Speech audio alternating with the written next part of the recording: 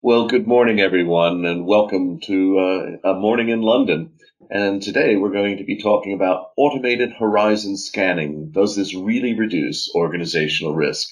Over the years, we've heard about the vast power of machines to look ahead and tell us what's going to happen. Does it work? And if it does work, does it really help us? Now, I have with me today Assad Ansari, who's the managing director and founder of Risk Intel, who'll be speaking first, followed by Vartan Sarkisian, who's the CEO and founder of Appomattox. Interesting to have two perhaps complementary approaches to this topic today. Now, you'll know me. I'm Michael Mainelli. I'm one of the directors of Zien, and it really is my privilege to be able to introduce a variety of these webinars. And I can only do so thanks to the generosity and tolerance of our sponsors, whom you see here. They are very tolerant, and they let us wander widely and freely across technology, economics, and finance. And today we're definitely going to be touching on all three areas: technology, finance, and then the economics of risk and how we manage it. I just thought a small advertisement here for UFS Club members that you might be interested in a reminder that we too provide you with free horizon scanning software. If you go to the FS Club website, you can pick from among 500 weekly bulletins. I've picked here on central banking, and you can sign up for them and they'll be emailed directly to you. So there are a lot of services out there that provide this, but we're going to look in detail today at Risk Intel and Appomattox, who provide a complementary service. I will be getting out of your way as quickly as possible. We've got 10 minutes from Assad and then 10 minutes from Vartan, and I'm expecting a fairly lively question and answer session, knowing all of you folks here. So what I'm going to suggest, if I might, is that I'll hand over initially to Assad, and for the Q&A, please do remember that you should use the question and answer facility in GoToWebinar. If you email me or text me or WhatsApp me or whatever mechanism you like, you'll find merely that I'm here with you online and I will only get those messages later. All of the questions will be sent to Assad and Bartan. And if you want them to contact you directly, just simply type that. I'll make sure that they get that. The, the website already contains, in fact, the presentation, and the recording will be up in approximately 48 hours. So with no more ado, if I might, Assad, the floor is yours. Thank you, Michael. And I'd especially like to thank the team at FS Club and ZN for putting this webinar together for myself and Vartan. Hello, everyone. Nice to, I guess, meet you. I'll run through a bit about horizon scanning. Risk Intel is more of a consultancy firm that I started. Could I go to the next slide, please, Michael? Or Morgan, thank you. So just briefly, Risk Intel, we help our clients protect their brand and reputation by monitoring and screening their third-party supply chain. That could be vast across various industries globally. So I'll get a bit more into horizon scanning now. Can we go to the next slide, please? So what we've seen over the years is various, not only clients, but various organizations within different industries. They tend to face similar sort of challenges when it comes to looking at supply chain, operational risk, financial risk, and so on. A lot of them, what they actually wanted to do is protect their reputation. Now, as Warren Buffett once said, it takes 20 years to build a reputation and 5 minutes for it to be ruined. So ultimately, what many organizations and industries need to sort of look at there is for these sort of pointers that are everywhere scattered in the web. And if they're working cross border globally in different countries, it might be quite costly. And in terms of resources, it can take a lot of burden on a firm in order to be able to watch that for themselves. There are many different approaches which are quite manual that they can do, but from what we've seen over historically and within our own teams is it takes a number of resources, weeks to be able to look at these problems where firms can ultimately automate a lot of it. Can I get to the next slide, please? So just as I mentioned in terms of the issues, we'll run a quick poll here, and we'd love for you to just give us some answers there. Great. So I've put the poll up, folks. Does keeping ahead of reputation and operational risk add a cost burden to your organization? Yes, no, or don't know. As ever with our FS Club group, Asad and Bartan, they're voting very rapidly. We're at the 50% mark already. Give me just a few more seconds, let it creep up to about 80% there. Good. And I'll now close the poll, and I will show you the results. Just give me a second. Thank you, Michael. So yes, it fairly strongly yes or don't know. So yes, well, just under 50%. That is something that I would have expected from a lot of the attendees on here today. So it's interesting. We'll delve a bit more into this with what I'm doing. So ultimately, how can a firm protect their reputation, protect their brand, and keep on top of these risks that are out there? Now, they're the two sort of areas where not just risk and time, I'm sure many other firms are looking at it in a similar sort of way. But what you can actually do is you can historically check a lot of your suppliers. And this isn't just looking back at them a few weeks or a few months. Where you get value in something like doing historic screening is when you start looking at them a few years back, 5, 10 years, and so on. And again, you can look at millions of different news sources. Not only that, you can actually start to look at various social media sources. So, for example, Facebook, Instagram, YouTube. Many of these people, I guess, if you look at it from a cyber perspective or finance perspective, there are many people that are speaking about companies out there. And for them to be able to talk about them in a negative way, I guess you need to know about what people are saying, who's interacting within that. And that's where a lot of the social screening comes in. With monitoring, that's more 24/7, 365 real-time monitoring that can be conducted. And again, I guess this is just horizon scanning said in a different way, because there are various different terms out there that you can relate to the similar sort of topic that's been mentioned here today.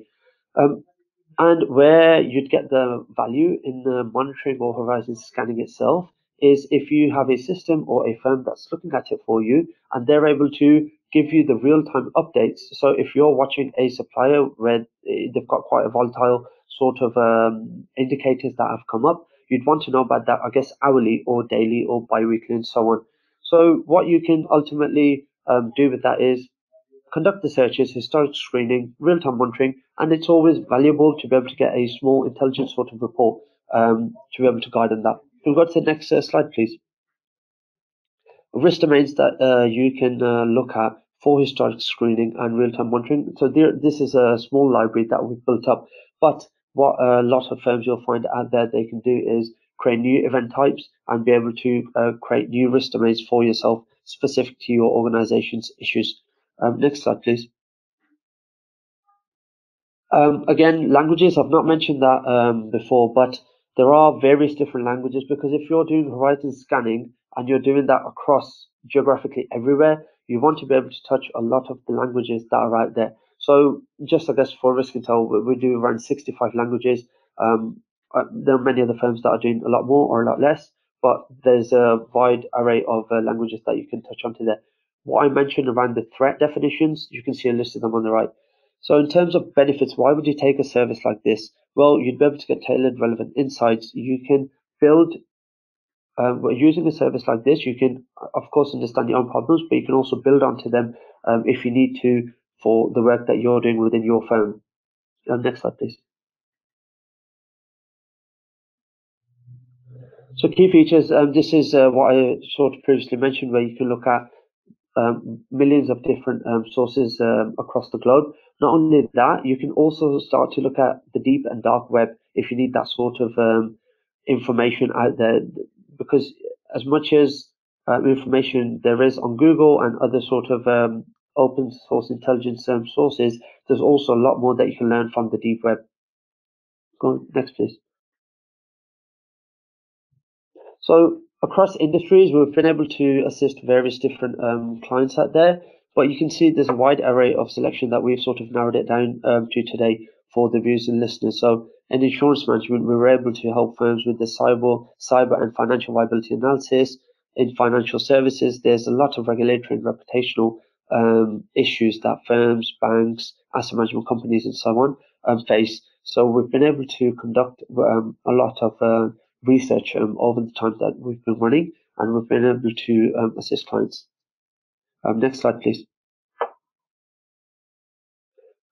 Just a brief sort of outlook on the sort of report you should be looking out for with whichever firm or system that you're using.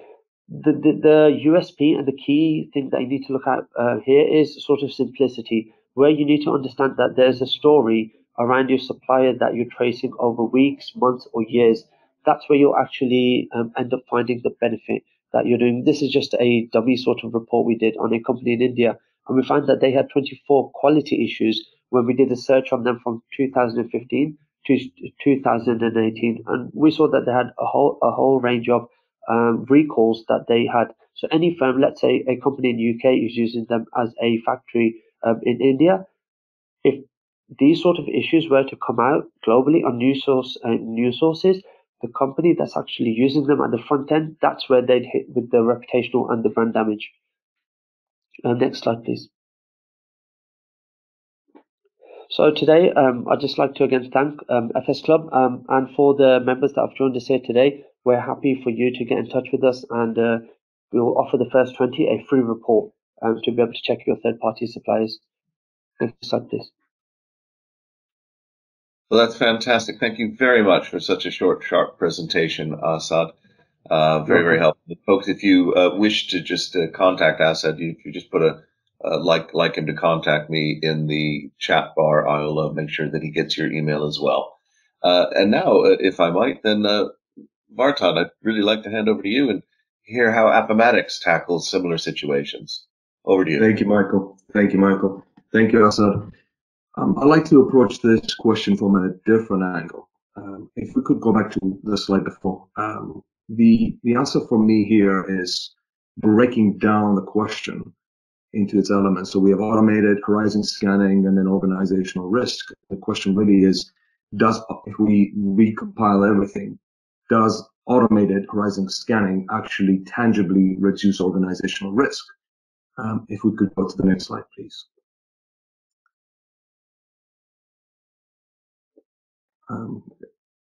Sorry, did you go to the next slide? It's still showing the old one and the first one. Oh, there we go. It's catching up now. So first of all, sorry, Michael, could you tell me what you're seeing? I'm seeing the third slide instead of the second slide. Okay, second slide then, yeah. Please.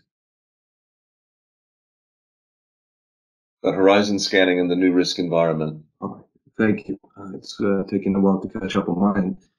So for horizon scanning, yes, it is a necessity. Yes, it does reduce risk. And for us, that horizon scanning has been around from the beginning, when we were on top of castles looking at the horizon and checking if enemy or risks are approaching. For me, for my company, the question isn't about necessity. It is necessary. It's more about efficiency. And if we're talking about efficiency, then the question becomes about control. So what are we controlling? Controlling external events, as well as very importantly, internal events. And if we think about control, how are we doing this? Do we have control?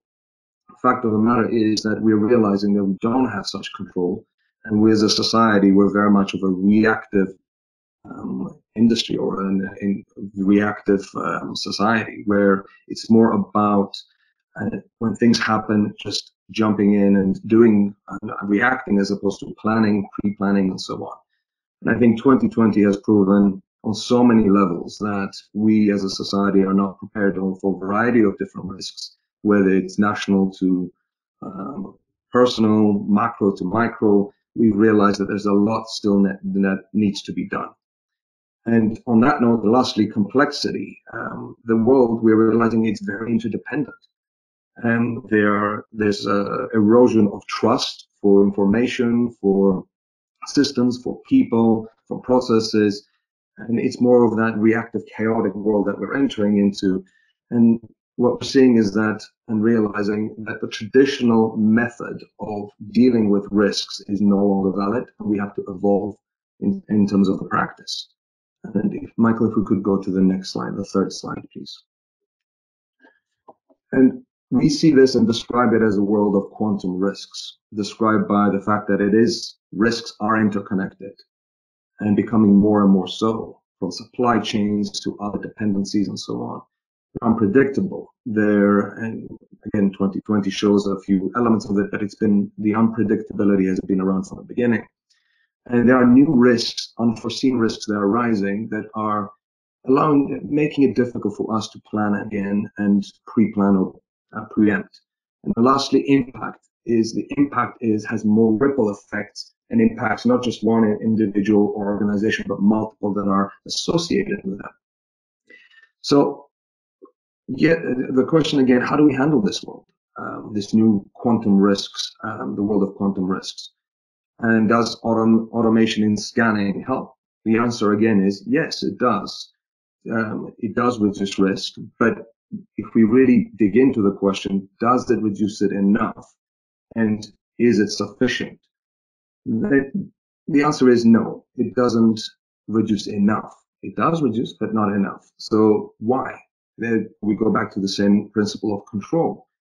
How do we control these kinds of events that we're scanning, risks that we're scanning, and how do we manage these risks? And before we go to the next slide, I enjoyed reading, Michael, your description of the webinar. You mentioned, yet our approach to non-financial risk are manual, mostly qualitative, and full of paperwork that no one reads. I couldn't agree more. I've been in the industry for a while, in cybersecurity industry as well, spoken to countless auditors and risk managers. It's very much the case of, I'm doing all this work, but where does it go? They keep dropping the ball. How do we ingest all of these scanning data, materials, risks that we're seeing? And if we could go to the next slide, please. And a very quick one on this, I'm assuming most of you will know how this is done. In today's world, risk management, the culture, if you're not a highly mature organization with heavy duty technology out there that you've managed to onboard after months of training and so on, you're dependent on Excel spreadsheets, on tables to ingest this kind of data. Gartner says 60% of this kind of work is unstructured. Forrester talks about how it's failing, essentially, to take all that risk and implement it within the organization. If we could go to the next, click next, please. So essentially what we're doing is we're taking agnostic tools and bending them to fit very risk-prone matters and solve risk-prone and risk-bearing issues that we all depend on, but they're failing. And for a number of reasons, I don't need to go through all of them. You can see it on the screen. But as a society, as a culture, as organizations, we need to evolve past this. As the world is evolving, we also have to. And now we move on to the next stage of how do we do this? And for my world of cybersecurity, we have a saying that technology is not the answer. It's always an amalgamation of different things. From this screen, you can see that there's horizon scanning. That's absolutely important to embed and monitor the horizon. There's also automation and workflows and work management that's needed in order to make sure the ball doesn't get dropped. Tasks are done. Remediations are implemented, whether it's done through manual inputs or automatic inputs. And lastly, it's a fancy name. It's not a very Hollywood, fifth element, what we call my company. If we could go on to the next slide, please. And for us, again, going back to the example that technology doesn't solve everything, it is about culture. It really boils down to people that we speak to. It's about leadership. It's about being bold and looking at this and saying, all right, this is an issue, understanding the topic, realizing that you're not only reducing risks, but you're also increasing opportunities, unearthing inefficiencies within the organization, and embedding that culture within the organization. So my call is, if we can go to the last slide, please, is that this is not an environment where we can depend just on scanning, ingesting, giving us all that data, but how do we take all of that and actually manage that within the organization and make sure that that data from horizon scanning is actually meaningful and impactful in a tangible way. So horizon scanning does reduce, but you also need a complementary service in order to fully implement this within the organization. And here you can see that this is a screenshot of our platform that allows this kind of next generation risk management, complemented with a little disheveled on the top, but risk preemption, collective intelligence with benchmarking. These are innovation in the industry that is very much needed, as well as moving from this once a year risk management to a continual risk management process. It needs to be part of the company culture. Thank you very much. And Michael, the next slide, and that will be it. Great. Well, that's fantastic, both Assad and Vartan, and thank you so much for keeping to time. Folks, if you wouldn't mind, if you wish to send some questions or comments in, and I've got a few here already, please do send them in early so we have time to address them. Anyway, let's get started on a couple of these here. Lee Kopak is interested. Assad, you opened by pointing out Warren Buffett's quote about reputation. How do you define reputation?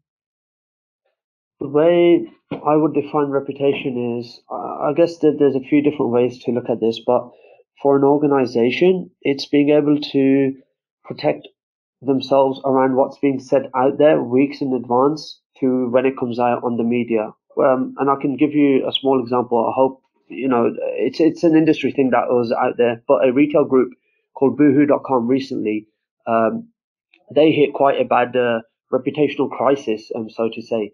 And that was due to their third party suppliers. Now, they were hiring child laborers, they had all sorts of, these kids in a factory doing work for them. And Boohoo, the whole group, did not know about this. But the first news that was reported about that was 2 weeks ago on the local news media. So when it actually came out onto the mainstream, their association was very closely tied. But if they knew about that weeks in advance, that could have been mitigated. Now, that's one way to look at a reputation where you're able to protect yourself preemptively. But because ultimately what they've done is they've built that brand up over years, and they've built it on a qualitative sort of basis where they're providing quality clothes out there. So I guess that's one brief, short way. I'm happy to delve into that a bit further. Good. And to you, Vartan, sort of the same thing, but in a different way. You've spoken about complexity, and reputation is very complex. How does reputational risk feature in your management system for this? The reputation for us is, we see it as a consequence of management. It's how you, again, take that risks that are identified and implement it and handle it. You cannot escape risks. Risks are there. Incidents are there. They will always happen. It's more about, as an organization, how are you, again, the same word, ingesting all of that, managing your employees and as well as the customers, investors, the stock market, whatever it is that you're exposed to and whoever your stakeholders are. For us, it's again a combination of different matters and different communication that you're able to unearth through a well-managed risk management process or risk management solution or service, where you're able to see these are the items coming up, and this is how we should communicate and handle it, that risk. Great, thank you. Lee's come back to say, well, bad publicity doesn't always or necessarily result in financial impact, at least not long term, which is an interesting perspective, really, and one I sometimes have a lot of sympathy for. Meanwhile, picking up, it's still on reputational damage. We'll move on to a couple of topics in a minute. Bob McDowell says reputational damage frequently arises from unpredicted external events where an enterprise's reputation is the collateral damage. Could you both explain how your services address such events beyond just capturing the data from such events after they've occurred? And I'll start, if I could, Vartan, perhaps with you, because you've got sort of the management aspect here. For us, is the unpredictability of risk is there and will always be there. And it's, again, a matter of setting aside and understanding whether it's a financial element that you're saying, this is set aside as a contingency, or it's a matter of planning ahead and saying, these are all the risks we're exposed to. This is where the budget goes to and is set aside to address these ones. And then we're essentially setting aside an additional amount for the unforeseen, unpredictable events that could happen. So for us, the platform allows, in terms of the platform, risk management of identifying these risks, putting them in different categories. But then in addition to that, we are capable of, you will be capable of, again, unearthing all of that and then planning a separate section for unforeseen events. So for me, it's always about how do we handle what we have, what we can control, and at the same time, knowing that there's always going to be an exposure to unforeseen risks. Later, as the technology has evolved, it becomes more about preemption, immediately identifying that something's about to go wrong, this is what's happening in the market, and this is what you need to do quickly and instantaneously. And that's where the technology needs to evolve to. Assad, Tim Gordon is curious, what does your tool have that Google Alerts doesn't provide? So from our perspective, we don't offer a tool itself for our clients to use. We do that consultancy piece for them.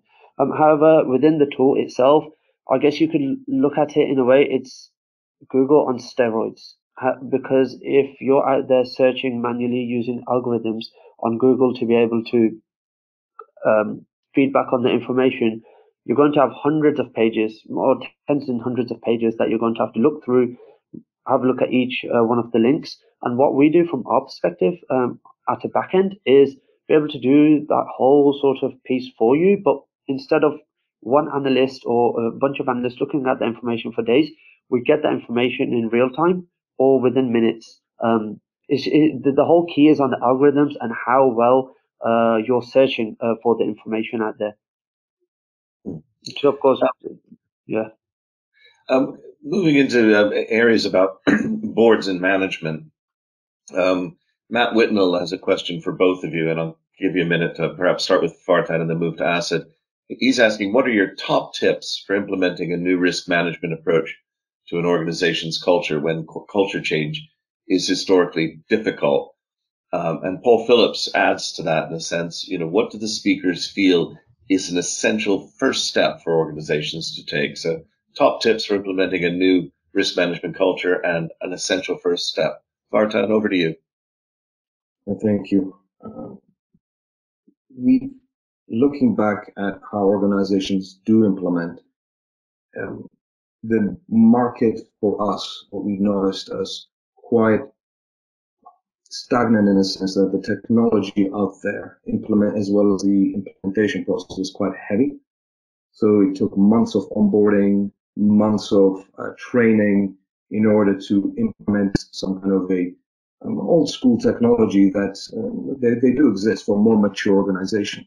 And as such, a lot of the majority and bulk of organizations just shrug it away and say it's difficult. But those that want to do it, and this is the reason why our company, Informatics, was created, is more of a modular experience with very light capability of adding just one or two individuals and then growing as the need becomes more and more and as the process is taken on. I highly would recommend, instead of doing this big bulk change, doing a big team meeting and everything's changing, it's always about assigning one or two people, getting the process going, logging that risk register if you already have it, importing it into a platform, and then essentially adding more users and more users. Then the next board meeting or risk committee meeting, now you have something valuable to show real-time scalable data on the screen with analytics showing where the real-time risks are and so on. So for us, it's a more of a gradual process than a quick cold turkey. Okay. Assad, your thoughts? I'd say Vartan hit the nail on the head there, to be honest. But I guess he looked at that from an internal perspective. It's very similar to what I'd say from an external perspective as well. And again, it's not always necessary that the organization or the firm has to do it themselves or get it right the first time around. If you have some SMEs you can liaise with, let's say a third-party supplier company who's able to assist you with these sort of issues as such, you're very much I guess, able to hit the ground running with a staged sort of approach to taking to risk. Anna Hinder poses a very, very good question. What are the indicators or measures of high quality horizon scanning? Fartan? Um, For me, so our service, just to be clear, does not offer horizon scanning. So I think this is a definitely much better question for us. But for us, again, we're looking at the internal implementation of the horizon scanned risks or whatever risks there are that you have identified. For us, good indicators are always you've processed those risks, you've logged them, you've understood them, you've analyzed them, you've evaluated them, you've made decisions, you've set tasks, and those tasks have been carried out to reminders or monitor dates so that the entire team knows what they're doing with horizon scanned events that you have identified. So it's always more about the internal. How do we deal with this? I think that's that you probably have much more to say on the horizon scanning element of it. Sure enough, thank you, Artan. I guess there are three elements that I'll touch on. One is geography, which country you're looking at. Secondly, being able to look at the language. And third, if you, when I had it previously up there, the risk domains in terms of horizon scanning itself. I guess it's a case of what are you really trying to find out about your third party supplier, internal slash external risk. And it's that tied to, I guess, a whole range of risk domains. So you're looking at financial issues, cybersecurity issues, labor rights, and so on. So it's more of a well-rounded sort of approach that you need to take, because you might be able to get a lot of information on your supplier in one point, but then what you'll also find with horizon scanning is that there's a different element to it. So if you're looking at cyber, but then you're also picking up on labor rights issues, well, they're two completely separate different elements that horizon scanning can offer. Hmm. Ian Sheridan's curious, are both of you familiar with the Solar Winds attacks? And did you look at this event and reflect what you could have contributed to mitigating or preventing it?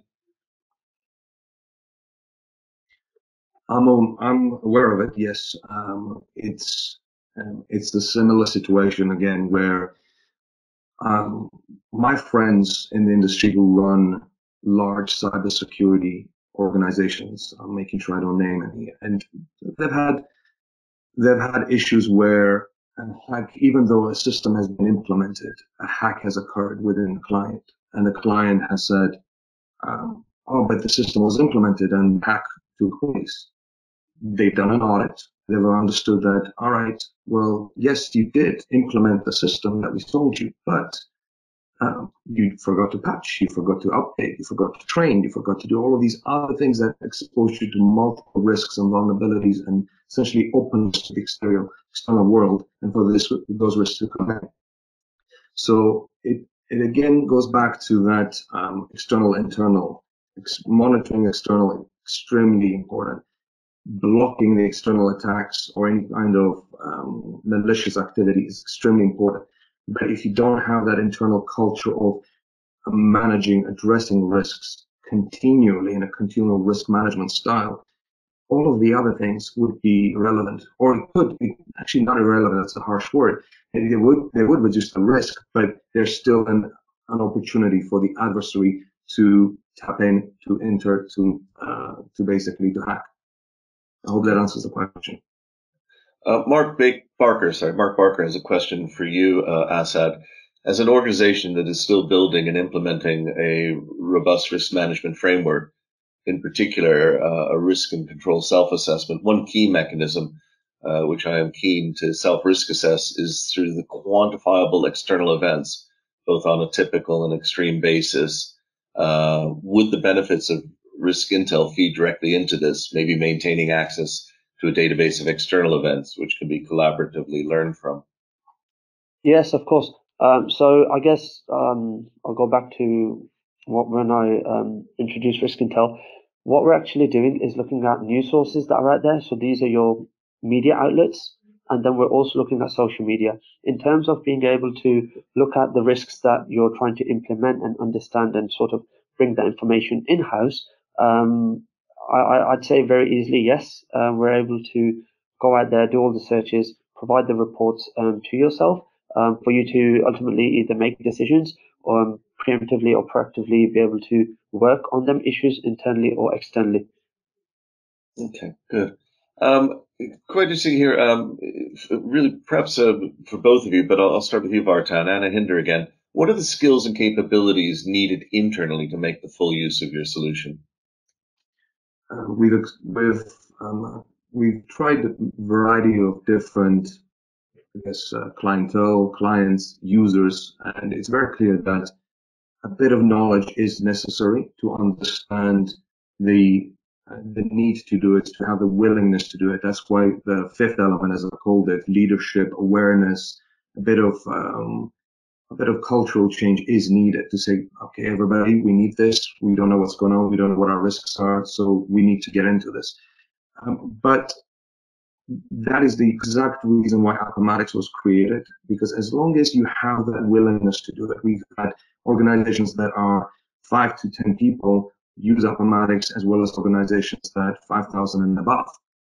And the importance is simplifying that process. Risk management can be extremely complicated, especially if it's done the wrong way. But in order to actually get it going and getting started, this is why our company, it splits it into step-by-step process, a workflow in that sense, to make sure it takes you from the beginning all the way to the end. So to summarize, limited amount and understanding and willingness to do it would be sufficient.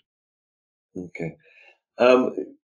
This is a tough question, so don't wander too far. But Philip Leone is asking, sort of, most risk is internal governance or external compliance, looking for deterministic or probabilistic data points in the captive legacy and cloud infrastructure of the risk manager is important. Can you turn your guns onto the captive infrastructure to find threats and also processes and data that preempt risk, as well as finding outliers that don't fall within prescribed best practice?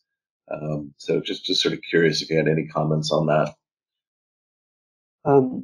I guess in terms of sticking to horizon scanning within that, data points, well, what is it that you're sort of looking at or looking out for that's out there is what I'd like to ask yourself first. And then based on that, and it's a case of, okay, there's one topic that you want to look at, and then it's about going into the finer detail within that. For example, what exactly keywords are picked out to what data points that you need to actually collect within. And then there are a whole lot of algorithms that are built out off the back of that for the searches to be conducted. Okay. There are a couple of questions here we got time for, but I turn to you, Vartan, on this one. It's from Hugh Purser. What level of management does the typical corporate risk manager hold? Board level, or is it just really still seen by boards as a kind of a box ticking exercise? Sure. This depends on what we call the risk maturity of an organization. If we can say low maturity would be somebody who says, I don't have this, or I have some kind of a risk management or risk register on an Excel spreadsheet. I want to upgrade and get this into a more formalized process. Then typically this will be a risk manager, compliance manager, and so on. And then as you go up the scale and your organization becomes or is a bit more mature, then typically it divides into operational risk, information security risk, could be health and safety risk, and the list goes on. And some of our clients are using this for COVID risk, specifically maintaining the COVID risk within the working environment. Others are using for InfoSec. And then what we highly recommend for those getting started or are upgrading in their practice is to form risk committees, individuals that are stakeholders that should be aware of risk.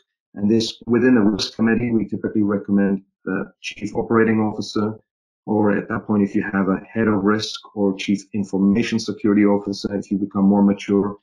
And of course, the risk managers, compliance managers, and so on should all participate, looking, we would almost say monthly basis, the analytics saying, okay, what risks are we still exposed to? What work has been done to remediate those risks? Are we prepared? And if unknowns happen, do we have our house in order to react to the unknowns? I hope that makes sense and answers the question. Yeah, that was a tough one. Thank you. Pleasure. And one for you, Assad. Bob McDowell, sort of curious. How much do you think reputational risk would be reduced by probable future legislative positioning of social media platforms as publishers rather than technology platforms? Or do you think that that risk area might be reducing? Just a general comment. If I'm honest, from what we have seen over the past best part of 3 years, it's actually rising. However, that it's not that it's just rising. Companies and firms out there are actually understanding that a lot quicker as to the historic sort of the way they looked at risk, operational or internal, external. And there are various different systems out there that can be utilized in terms of social media. But again, the whistleblower is one term that comes to mind with something like this in social media, where an internal employee might be talking about your business directly or indirectly. And it's on the company to be able to sort of find that out, because, what we've seen in the media is there might be a big merger going on, and a current employee who's not too happy with whatever's going to be going on can start talking about that in social media. So there are various different risks, and it is on the rise, unfortunately. However, it might be a number of years until I feel that it's going to be managed properly and proactively for firms out there. And we've got time for one last question. I'd like to throw it to you, Vartan, and that's from Ian Sheridan. Smartphones are increasingly used across regulated firms, accelerated by the COVID-19 pandemic. Can users of your service monitor and read the dashboards and reports about the smartphone usage and vulnerabilities? Is that part of your framework? Obviously, given the large number of regulated firms that are members of FS Club, that's a pretty pertinent subject for us. The short answer to that is no. Our platform does not monitor the phones, the usage of phones, or how it's or any vulnerabilities within those phones. There are endpoint security companies out there that could do this and could help you with that. But what our service does is make sure that that's identified as a risk. Yeah. Specific controls, standards such as ISO 27001, NIST, SOC, whatever those standards are identified and assigned, saying, okay, this is the risk, this is the asset, and this is how we're going to treat that to make sure that the risk does not materialize. So not only is that technology needed to monitor the phones, but also you need to have a process and governance in place to say these are the 10 different risks that we could be exposed to because of usage of cell phones, and how do we take care of those risks. Excellent. Well, sadly, all good things come to an end, and I've got a number of people here sending in their thanks for both of your presentations. It's very, very clear that this area has been moving fast because of technology, but it's also clear that it's been moving slowly because of management and culture. And I think we're seeing this contrast here. And I would like to thank both of you for kind of giving us a flavor of the current state of the art. I've also noticed quite a few people here wanting to get in touch with you, and those messages will be passed on to you with their emails so that you can get back to them. But it remains for me really to give 3 rounds of quick thanks, if I may. The first, as ever, to our sponsors. I hope that you found this interesting. Definitely the application of technology to making sure that risk, which has been the major theme in finance for a few centuries now, is really, really brought under control. I'd also like to thank you, the audience. You've really engaged with the subject, which very frequently does kind of slide off the rails a little bit. And I think it's been very helpful to have your questions and comments, but also to suggest that I think both of our speakers did an excellent job of also staying en point. Please do check out the website as ever. I won't read through the events that are coming forward, but there are quite a few. Do have a good look. And tomorrow we're going to be having a particular look at the post-COVID-19 business model and policy choices for Europe. Very much a policy thing with Radix, another think tank. And finally, if I may, gentlemen, I'm afraid I can't, in this era of COVID-19, despite all this advanced technology, I still can't open the floodgates of applause, but I do have with me my Korean karmic clapper, and I will give you some ersatz applause. Thank you, Michael. Both of you today. Thank you so much. Thank you. Thank you.